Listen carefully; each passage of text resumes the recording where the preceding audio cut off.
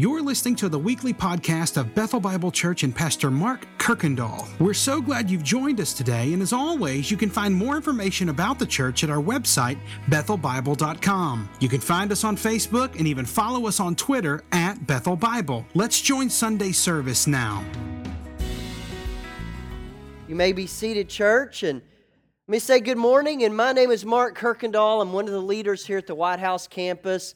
And it's always great to be here and a privilege to open up God's Word. And if you are a guest with us this morning, you've come and maybe you're invited by a friend or you were driving by and you want to check out this strange place behind the Goodwill store, well, we want you to know you are not here by accident. That we believe before the foundations of the world even, God knew who would be here on this day of April 29th of 2018. And so we gather with that anticipation that God is going to say something. God is going to speak to us this morning. And so I want to begin by telling you that of a time in my life, probably the best 3 weeks of my entire childhood. I grew up in a small little town in northwest Arkansas and raised in a small little church. And it was the day that some men got together and decided to redo the back parking lot. Church didn't have a lot. There wasn't kind of a lot to do after church. We would just hang out and play tag or whatever we could. But I remember coming out one evening after an evening service, looking outside, and there was this huge mound of dirt. And for 3 weeks, it was the greatest thing us boys and some of the girls who were brave enough to join in. And so for 3 weeks, we couldn't wait for my dad to say amen and us to be done to tear out to play King of the Hill. It was great. I mean, our parents even got to the place that they started bringing extra clothes because we were getting so dirty playing King of the Hill. But you know the premise. Somebody climbs to the top, and then it's everybody else's job to knock them off the hill. And you really had some ways to go about this. You could either be the brave one and challenge the king, or you could kind of wait in the shadows for someone to dethrone him, and then you take your rightful place on the top of the mound of dirt. And we, for hours now, we'd come home with dirt in our ears, our mouth, everything. And it was great. We loved it. Well, and believe it or not, that's a little bit where we find David this morning. So we've been walking through the life of David for now 15 weeks. We've got one more week next week that we will close up this series. But David, there's been an attempt to dethrone David, to knock him off the hill. And it happened, it was his very own son, Absalom. But Absalom has been defeated, and it's time now for David to take his rightful place as king. But he's been run out of Jerusalem, but now it is time for him to come back. And here's the question that we'll see today that everybody is asking is, how's David going to do this? How is David going to come home and to recapture the hearts of the people in the throne? We're going to see this, and we're going to see David returning today. And what we're going to do, then we will see the reaction of 4 men of the king's return. And you're going to find this today in 2 Samuel chapter 19. And I'd love to invite you there. We saw the first 8 verses last week. So we're going to pick up in verse 8 this morning. And we're going to see, how is David going to return? How is he going to get back to King of the Hill? How's he going to recapture the people's hearts? So the story picks up in verse 8, and this is how the word of the Lord reads. Then the king arose, and he took his place in the gate. And the people were all told, "Behold, the king is sitting at the gate." And all the people came before the king that were there in that city. Now Israel had fled every man to his own home. So David has won the battle, and Israel, the northern territory, is scared to death. It says they each run away. This is the tribes, the northern tribes that supported Absalom. And they're running home. They're running back to their tents because they're scared, because they're wondering, okay, David is king. He's defeated Absalom. So surely what's he going to do? Is he going to come in and just take out everyone that stood against him? Well, you see in verse 9, and all the people were arguing throughout all the tribes of Israel, so the northern territory, saying this: the king delivered us from the hand of the enemies and saved us from the hand of the Philistines. And now he has fled out from the land from Absalom. But Absalom, whom we anointed over us, is dead in battle. Now therefore, why do we say nothing about bringing the king back?" And so there's this division among the people. They're there and they're wondering. The question is, do we receive David back, or do we continue to stand against him like we did with Absalom? So what happens, though, is some begin to see the reality, and hopefully that's what happens.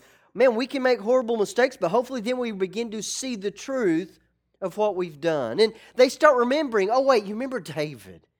Man, he's the one that led us into battle and he saved us from the Philistines. They acknowledge that David is not in the land anymore. And you see what they said? They realized, oh wait, it's not David's fault. It was Absalom. David's not here, not because of him. But they go, it's because of us. We're the ones that tried to dethrone the king. We tried to disown him, not the other way around. They said, listen, God, we're realizing David was God's anointed. Absalom, he was ours. And they're beginning to see their sin. So they're asking themselves, okay, then what's stopping us? What is stopping us from bringing David back as king? And the answer is simply fear. How would they bring David back? How is David going to come back and retake the throne? Because if you stood against the king, most kings are not going to let that stand more than once. David's going to know who was with him and who was not. Is he going to come back and take every one of them out? So now David could have marched right back into Jerusalem and retaken his throne with all his power and might of the army behind him. But David's not going to do that. David's going to do something very interesting about how he's going to retake the hill. And you begin to see it in verse 11. And it says, "And King David sent this message to Zadok and Abiathar." These were the priests of the land there. It says, "Say to the elders, the leaders of Judah," and Judah is the southern territory. It says, "Why should you be the last to bring the king back to his house? And when the word of all of Israel," that would be the north, "has come to the king," meaning I've already heard from them, "what is taking you so long?" In verse 12 he says, "You," talking to Judah, "you're my brothers. You are my bone and my flesh. Why then should you be the last to bring the king back?" So David's hearing the news coming from the north that they're scared, but David, they've realized they're wrong. They want you to come back. But David begins thinking, but what about Judah? Because many of them sided with Absalom. But you know, if anyone is going to welcome back, David's saying it should be you. I mean, I'm from your tribe. You remember the family reunions we had and got together at Grandma's house?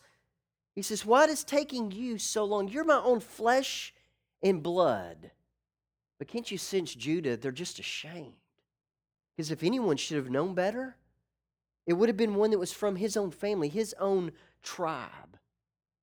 But isn't that kind of interesting that sometimes it's hardest for us to admit we're wrong. It's hardest for us to even receive forgiveness when we feel like we have messed up in a way that's almost unforgivable.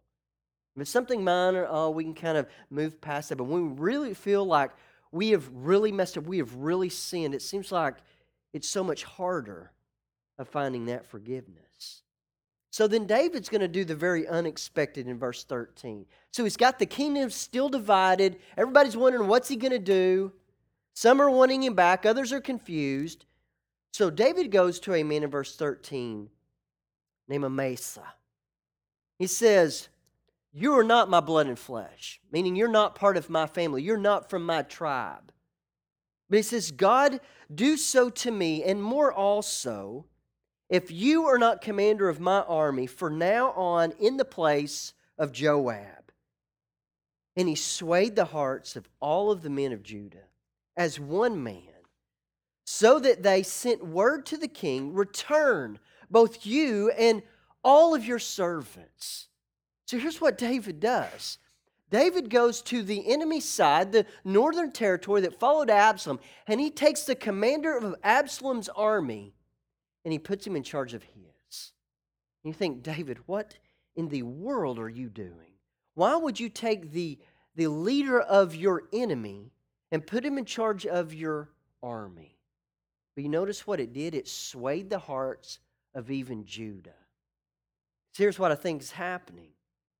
I think David is sending a strong message, and he's saying, listen, Judah, if I can forgive Amasa, if I can use him, if I can put him in a place of honor, I can do that for you. You are my own flesh and blood.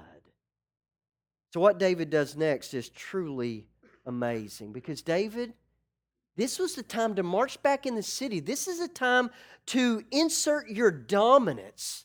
I mean, you've got them on the run. This is the time that you should come in with all the power and all the might so that no other uprising is ever tried again. But he doesn't do that.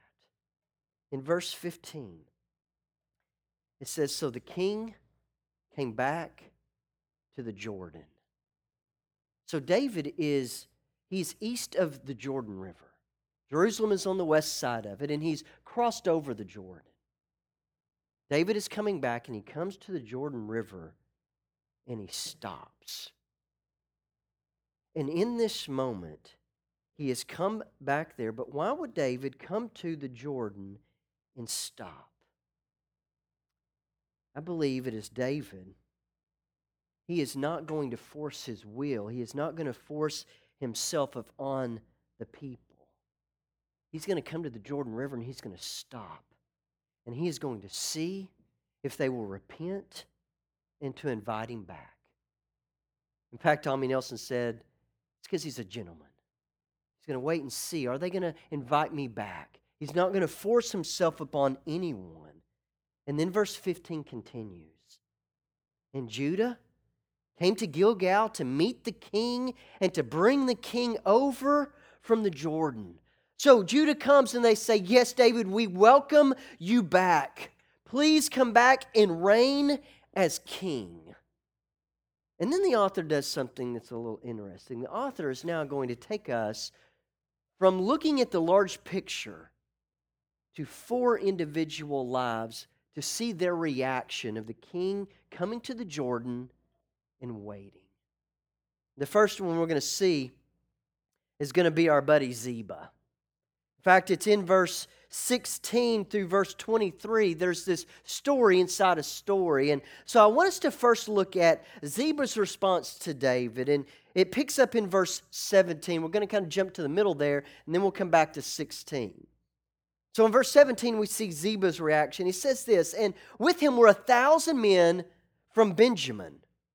And Ziba, the servant of the house of Saul, with his 15 sons and his 20 servants, rushed down to the Jordan before the king.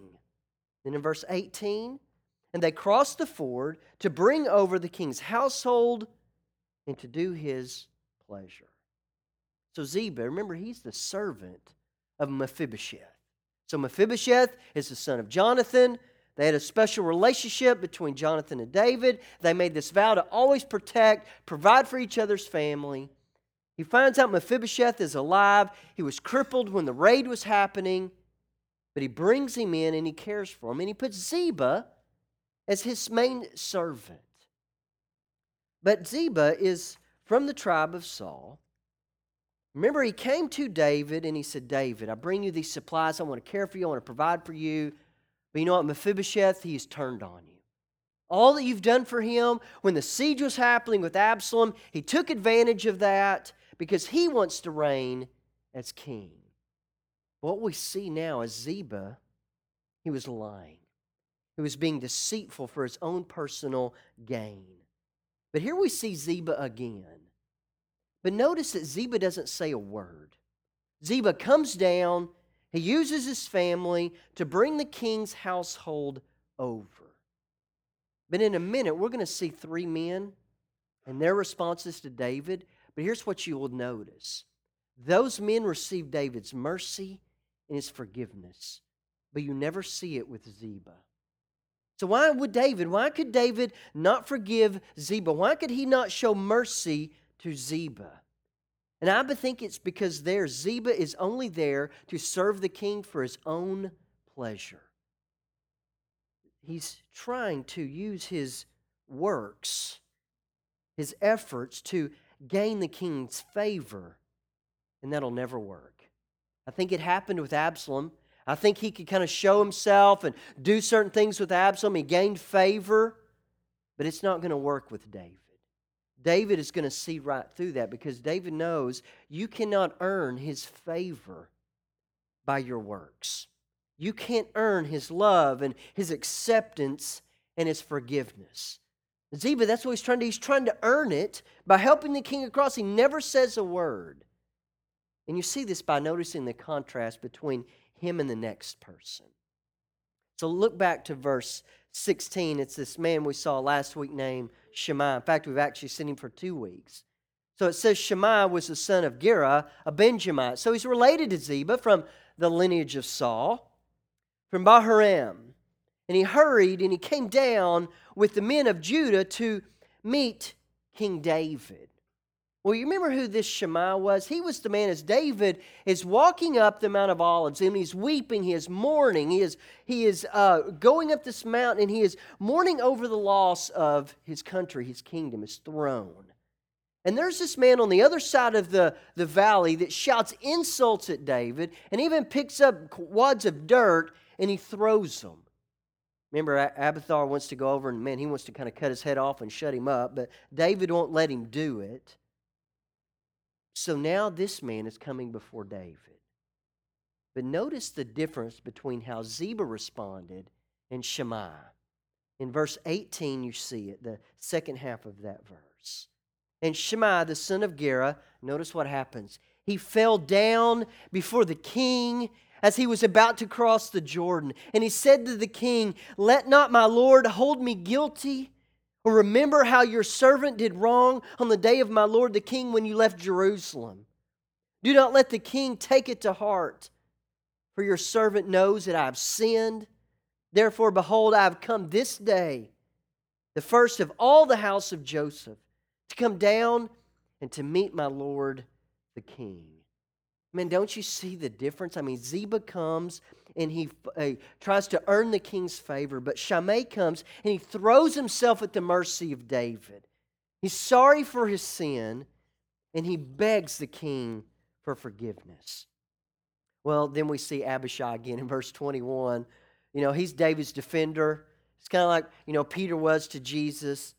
And Abishai, the son of Zeruiah, said, "Shall not Shimei be put to death for this? Because he's cursed the Lord's anointed." And David holds out his hand.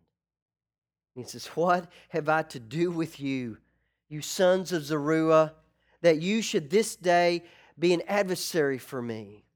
Shall anyone be put to death in Israel this day? For I do not know that I am this day king over Israel." And the king said to Shimei, "You shall not die." And the king gave him an oath. And David said, "Listen, there's going to be no more bloodshed. There's been way too much. It is time to forgive and to come together." And it's interesting this week how God works. Our family, we do a couple of different books. We got kind of a morning book that we do as a family, as a devotional. And we got one that we typically use at supper time when we have a night that we can gather around the table. And it's a book that walks through men or women called courageous Christians. And one of them this past week was about Abraham Lincoln. And it tells a bit of time that he was taking supplies up the river and he's dropping them off one day in this town, and he gets there and he watches other people buying and selling other people. And he just almost couldn't stand it anymore. You know him, he becomes president and he stands up against the horrible evil of slavery. And then Lincoln had to do something that no other president's ever had to do. He had to lead a war against other Americans. Well, the battle is over, the war's come to an end, and then it's time for the reconstruction. It's, okay, now what are you going to do? You've got these two sides that have been divided, fighting against each other. How are we going to treat the South? Are we going to treat them as enemies? Maybe institute martial law? Put troops in the South from the North? Or do we just allow the North to take over? In his second inaugural address, this is what Lincoln said. No, we get rid of our enemies by making them our friends. We will have charity toward all and malice toward none. And he showed mercy. And that's what David does. He shows charity towards all and malice toward none. And you see that in the life of Shimei. Well, then the scene changes to Mephibosheth. And I imagine Ziba is somewhere hiding in the shadows because Mephibosheth gets down off that horse with help. Maybe he's got some makeshift crutches that he uses, or some men help him to come before the king. And it says in verse 24, Mephibosheth, the son of Saul, came down to meet the king. And he had neither taken care of his feet, nor trimmed his beard, nor washed his clothes, from the day that the king departed until the day that he came back in safety. And when he came to Jerusalem to meet the king said to him, "Why did you not go to me, Mephibosheth?" And he answered, "My lord, O king, my servant deceived me. For your servant said to me, I will saddle a donkey for myself, that I may ride on it and go to the king. For your servant is lame. And he had slandered your servant to my lord the king. But my lord the king is like the angel of God. Do therefore what seems good to you. For all my father's house were but men doomed to death before my lord the king. But you set your servant, you set me among those who eat at your table. What further right have I than to cry to the king?" And the king said to him, "Why don't speak any more of this? Why speak of any more of your affairs? I have decided. You and Ziba shall divide the land." And Mephibosheth said to the king, "Oh, let him take it all, since my lord the king has come home safely." So Mephibosheth, he tells David, the reason I didn't come to see you is I wanted to, but my servant Ziba, he deceived me. So Mephibosheth, here he is in Jerusalem. The king comes in and he comes out to meet him. Absalom is enthroned. He's there in Jerusalem, and Mephibosheth stays. But to unite himself with the king, he doesn't wash his clothes, he doesn't trim his beard, he doesn't take care of his feet. What he is showing, he's identifying and he's mourning with David, even in the presence of the wannabe King Absalom. Mephibosheth, his appearance, it says it all, that he's constantly aligning himself with David, even at the risk of his own life. But instead of saying, "Look, David, look at what I have been doing," notice what he does. He throws himself down before the king. And he begins recounting David's blessing. He says, "I deserved doom and death because I was from the house of Saul, but you brought me in and gave me a place at your table. You treated me like family." Mephibosheth says, "Listen, King, you have been more gracious to me, more than I could ever ask." But then David tells Mephibosheth some hard information. He says, "Really, because of what I said earlier with Ziba, here's what we're going to do. I know I gave you all the land, but we're going to divide it. You take half, and Ziba is going to take half." And I'm thinking, listen, if I'm Mephibosheth, I'm crying foul. I'm saying, listen, that is not fair. He deceived me. He stood against you. And you're going to give him half of everything? I was faithful to you. But Mephibosheth says this. He says, "I don't care. That stuff doesn't mean anything to me." In fact, look at verse 30. And Mephibosheth said to the king, "Listen, king, let him take it all, since my lord the king has come home safely." Mephibosheth says, "That's all I need. That's all I desire, is to know that the king is home." And isn't that a beautiful picture that we see, that all those things don't mean anything to Mephibosheth? He says, "Give it to all them. I don't care. I'm just glad that my king is home." But then we see the fourth person, and I've been waiting all week long to tell you about Barzillai.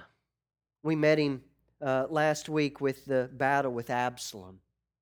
He was one of the three that came to the king with these supplies. The king and his army, they're weary, and he comes with these two other men to help them, give them supplies, beds, and food. But here we're going to see Barzillai one more time.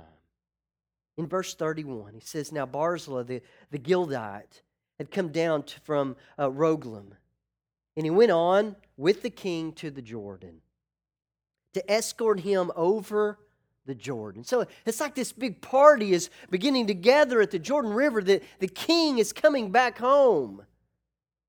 Barzillai, he was a very aged man, 80 years old, and he provided for the king with food while he stayed in Mahanaim, for he was a very wealthy man. So Barzillai was one of those three that came to David after the battle, or right before the battle of Absalom, and he's risking everything. He says, I'm going to stand with David. He was risking everything to care for him and to come alongside him. But there's some important information about him to see him in this incredible light. So first of all, he's a Gileadite, which means he was a rancher. He's a rancher that lived on the land, but he was also in his 80s. So you've got this 80-year-old, very wealthy rancher. And this is how I picture him. I picture him strong, calloused hands. Picture his skin just real leathery. I mean, he's just been sunbaked year after year as he's worked those herds and those cattle and his sheep and his goats. But he moves much slower now. But he comes down to the Jordan to serve the king one final time. And David is utterly moved by this. I imagine him getting down, I don't know, off that camel, that donkey, and, maybe some guys help him, but he moves much slower. But he's just got that look of years after years of hard work. But he's done well for himself. But in verse 33, and the king, he said to Barzillai, he said, listen, come over with me, and I will provide for you in Jerusalem. So David says, listen, Barzillai, come back with me to Jerusalem. Let me take care of you for a change. Listen, I'll give you a nice room.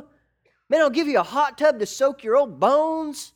I'll provide you a comfortable bed, food that you've never tasted before from all over the world, the finest clothes.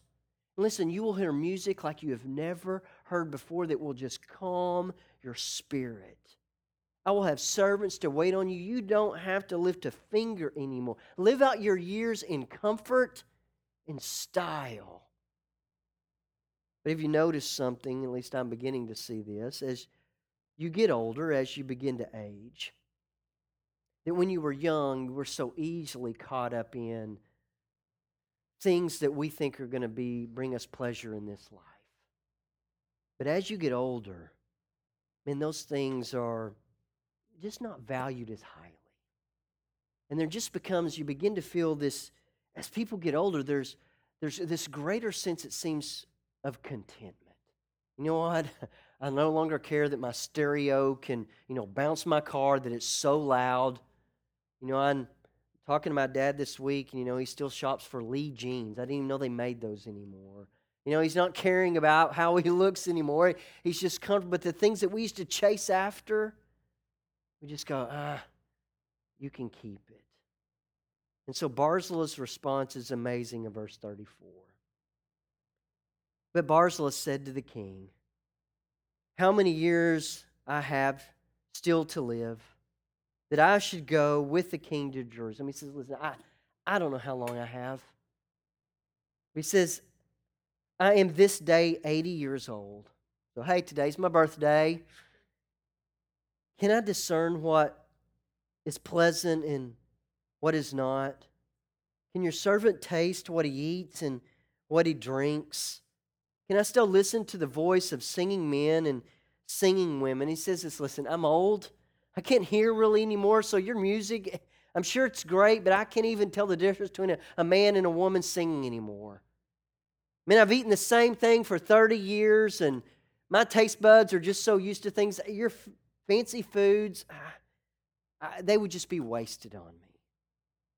So then in the last part of 35, he says, why then should your servant be an added burden to the Lord the King? He says, listen, I don't want to be a burden, King. Don't waste your time on me.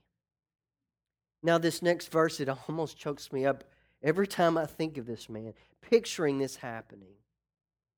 As I think of this elderly man standing before David, his younger king, I believe he's proud. I believe he knows he is God's anointed, and he's just happy to be there. He doesn't know how many days or weeks or years he has left, probably not many. He's lived a full and a blessed life. And then he looks at David and he says this in verse 36.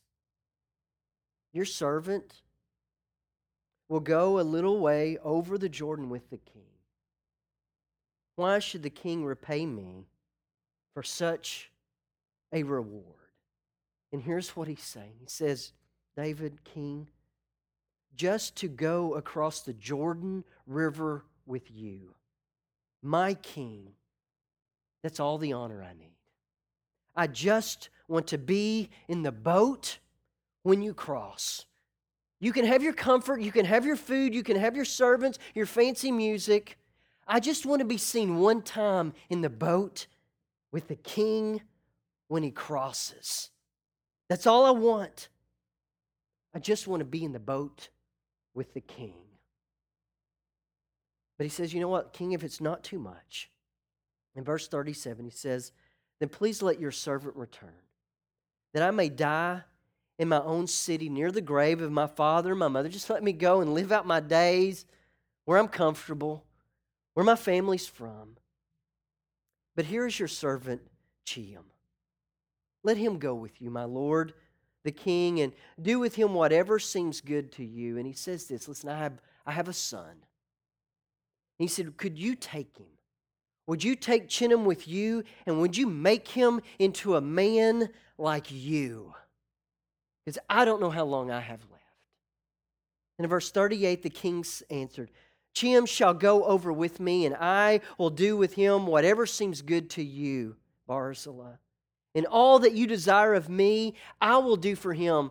And he says, listen, if you need me to take him and to make him into a man, I will do that. And you know what you see in Jeremiah chapter 41? You see a land named after this man.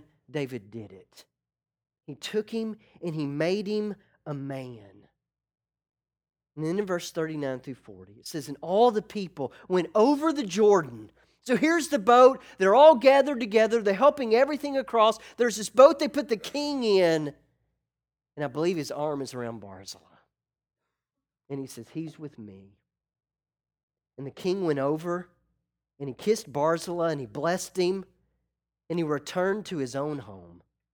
And the king went on to Gilgal, and Chiam went on with him, all the people of Judah, and also half the people of Israel, and they brought the king on his way.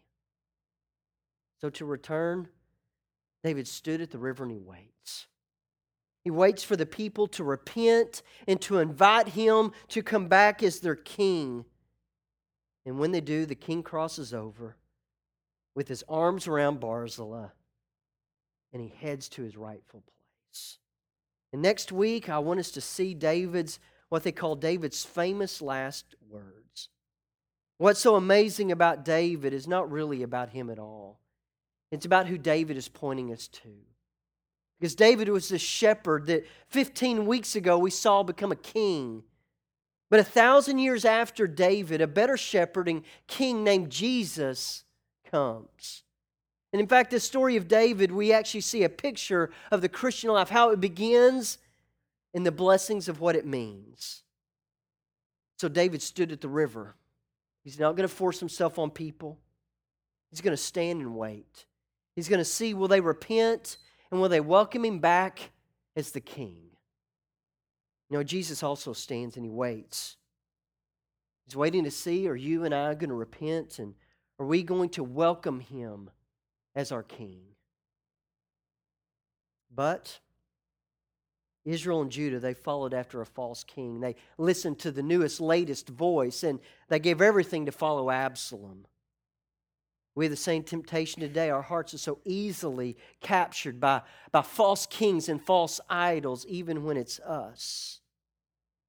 But, you see, Ziba, he approached the king and says, listen, I'm going to help you across. I'm going to win your favor.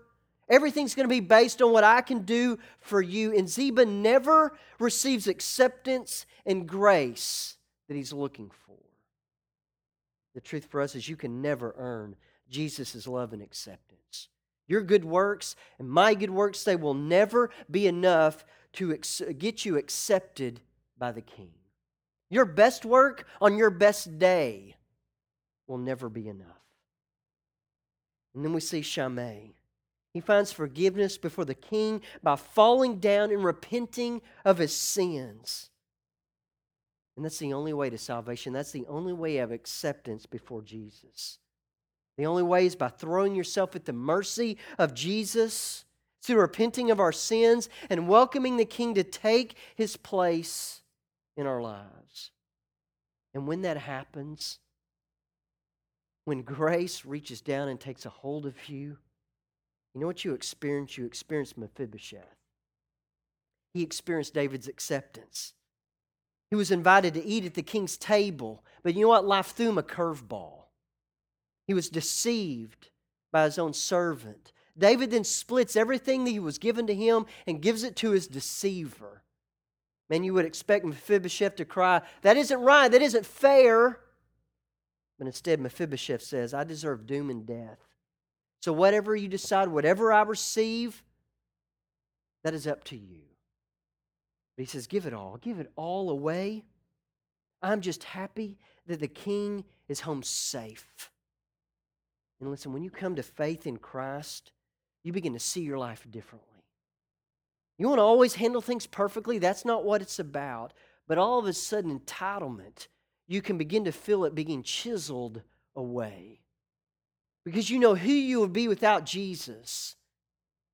Then all that entitlement begins to fade away because you become so overwhelmed with what Christ has done for you that no matter what happens in this world, you find satisfaction just knowing who the King is and where he sits.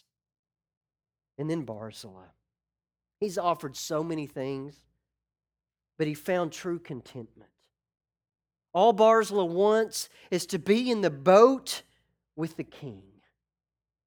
And I think the nearer we live to God, the more the things of this world begin to fade in comparison. And we find contentment and satisfaction that this world, it could never give you.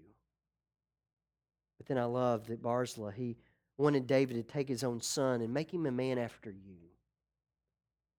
And I would ask, isn't that what you want for your children, your grandchildren, your nieces, your nephews, those that you teach? That you want them to grow up and to value Christ above all else, above sports and education and money and fame or whatever it might be? Do we want them to grow up and to be like the King?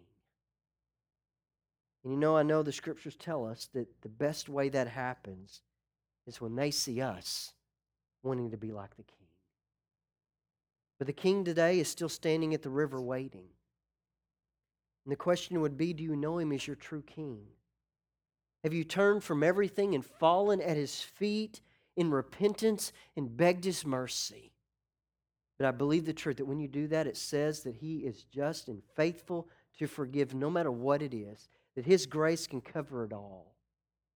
That is the only way to find acceptance and forgiveness and contentment. And then there's Barzillai. The greatest thing in his life, the greatest desire, was just to be in the boat with the King.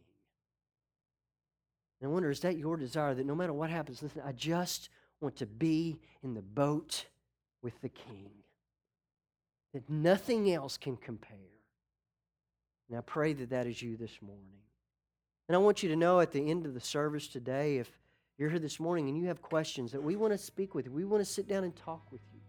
I'll be here at the front. Clint will be at the back. Find any of our elders, our deacons, anyone here would be more than happy to visit with you about this person we call Jesus. Let's pray. Thanks again for listening to the podcast today. We hope that you were blessed and encouraged.